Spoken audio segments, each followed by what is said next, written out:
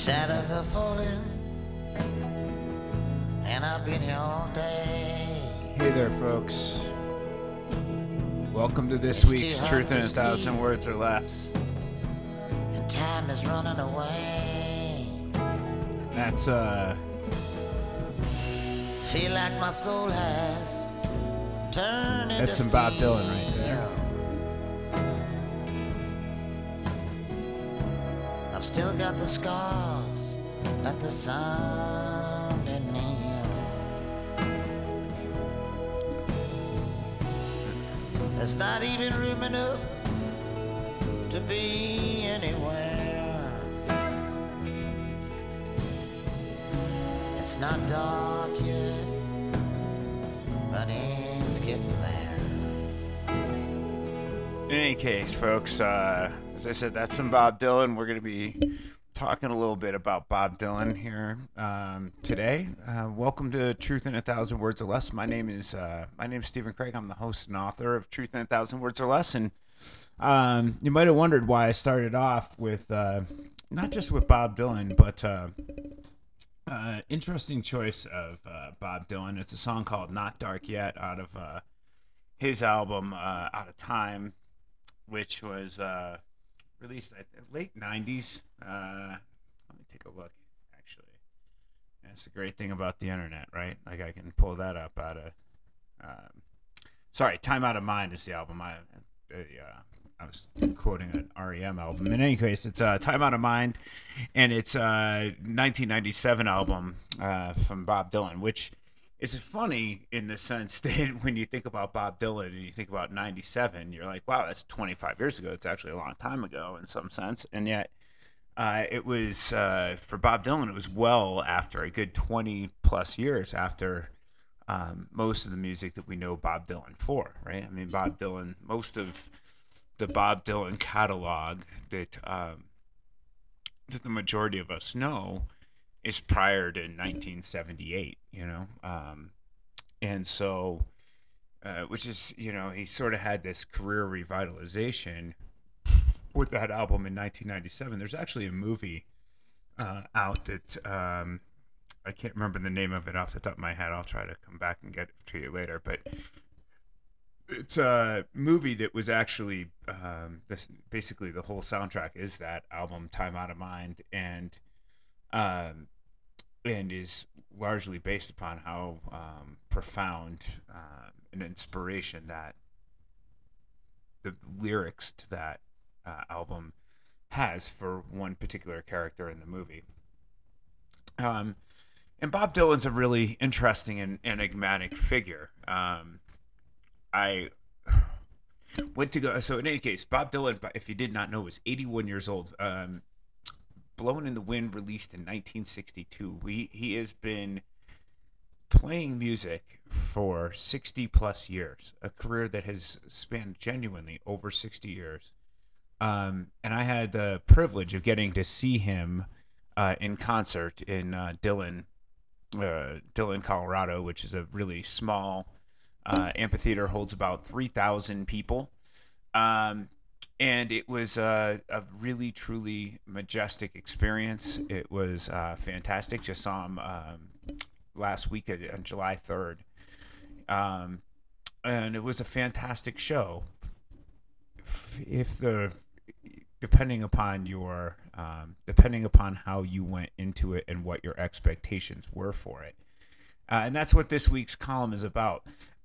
Having since done a little bit of research for the article, I found this one is interesting. Now, Bob Dylan actually, in January of this year, signed a contract for the back catalog. I think it was with Sony.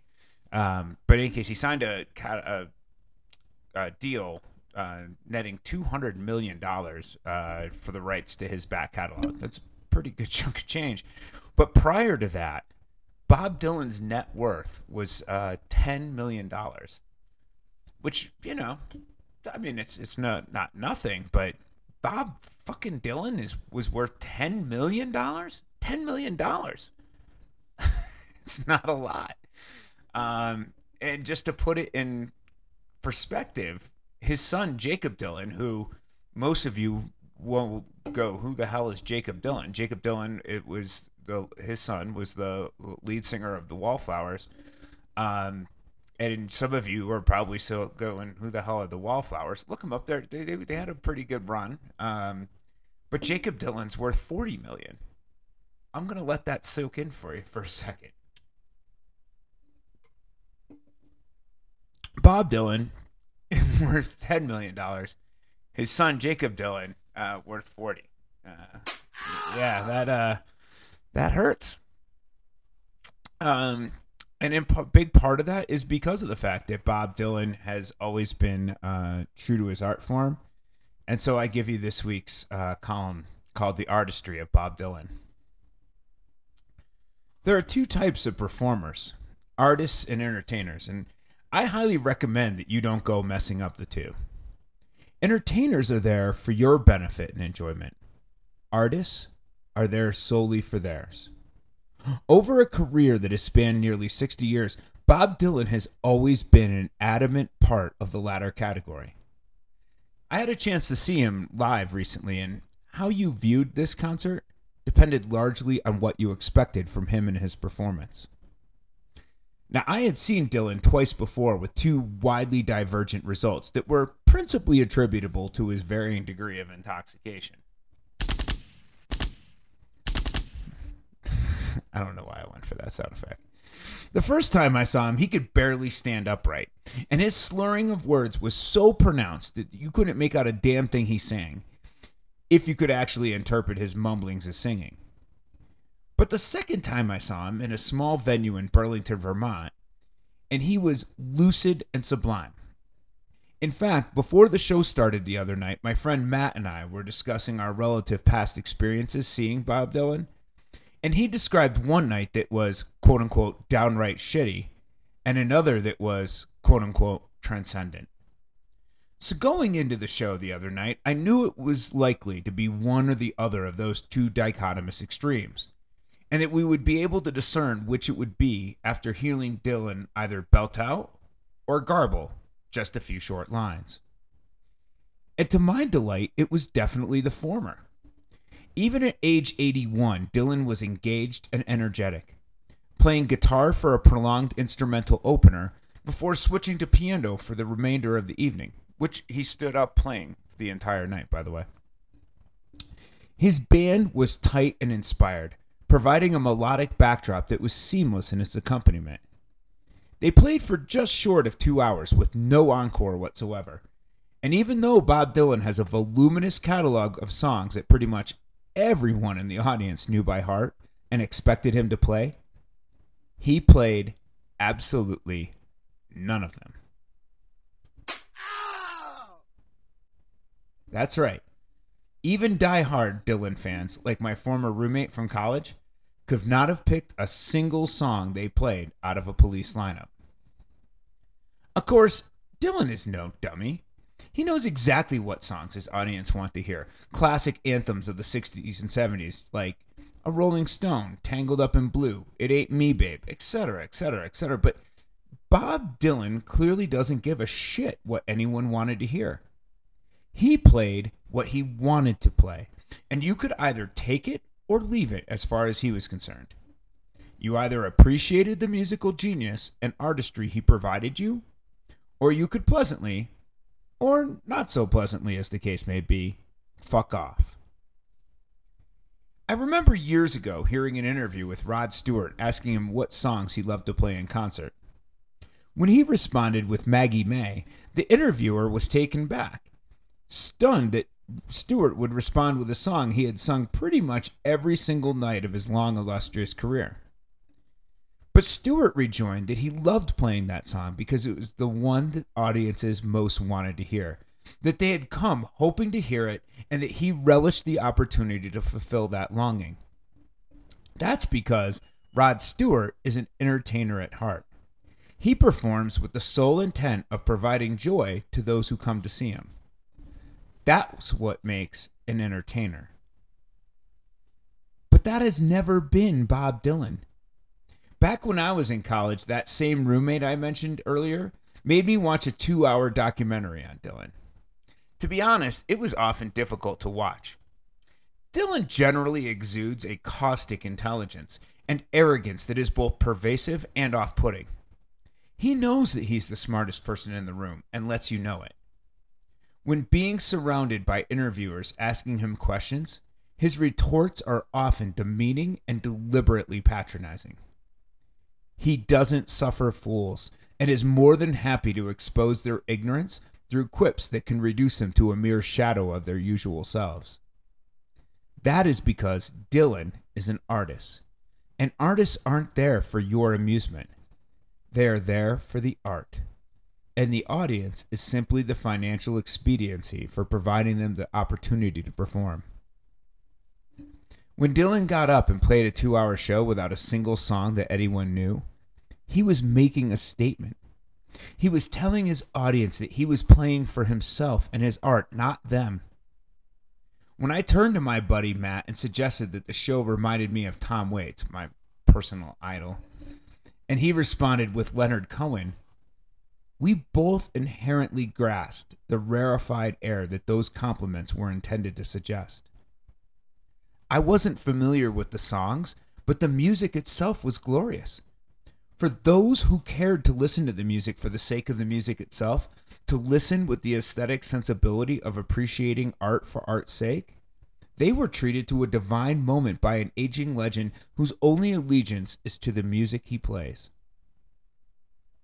But for those who went in with the expectation of hearing what they themselves wanted to hear, they left highly disappointed by an artist who refused to yield his vision to their desires. There is a time and a place in this world for both entertainers and artists, for those who perform for the audience and those who perform for the art. But with an ever-increasing commercialism comes fewer and fewer artists, those who would forsake the accolades and material rewards entertaining provides out of a dedication to the purity of the art they create. Go watch Journey the next time they come to your town and sing along with every former hit they break out for you because they know that's what you want to hear. But appreciate the artists when you have the occasion to revel in their presence. Those moments, after all, are just blowing in the wind. Yeah, folks, it was interesting. This provided me an opportunity. It provided me the opportunity to introduce my kids a little bit to Bob Dylan. We were driving in the car, and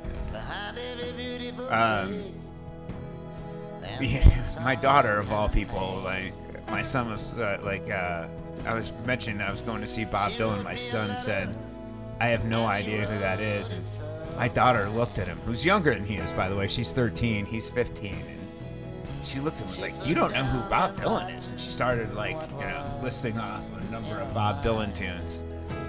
Thought it was pretty damn cool. In any case, this one we're here listening to right now, it's one you might not know. It's one you should know. It's not dark yet, but it's getting there.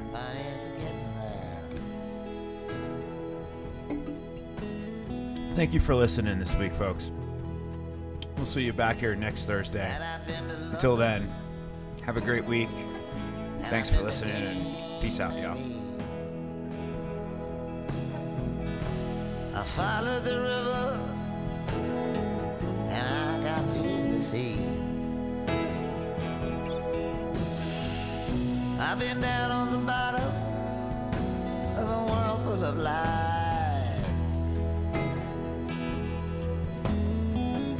I ain't looking for nothing in anyone's eyes.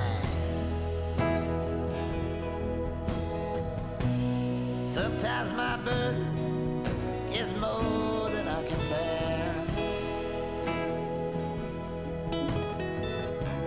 It's not dark yet,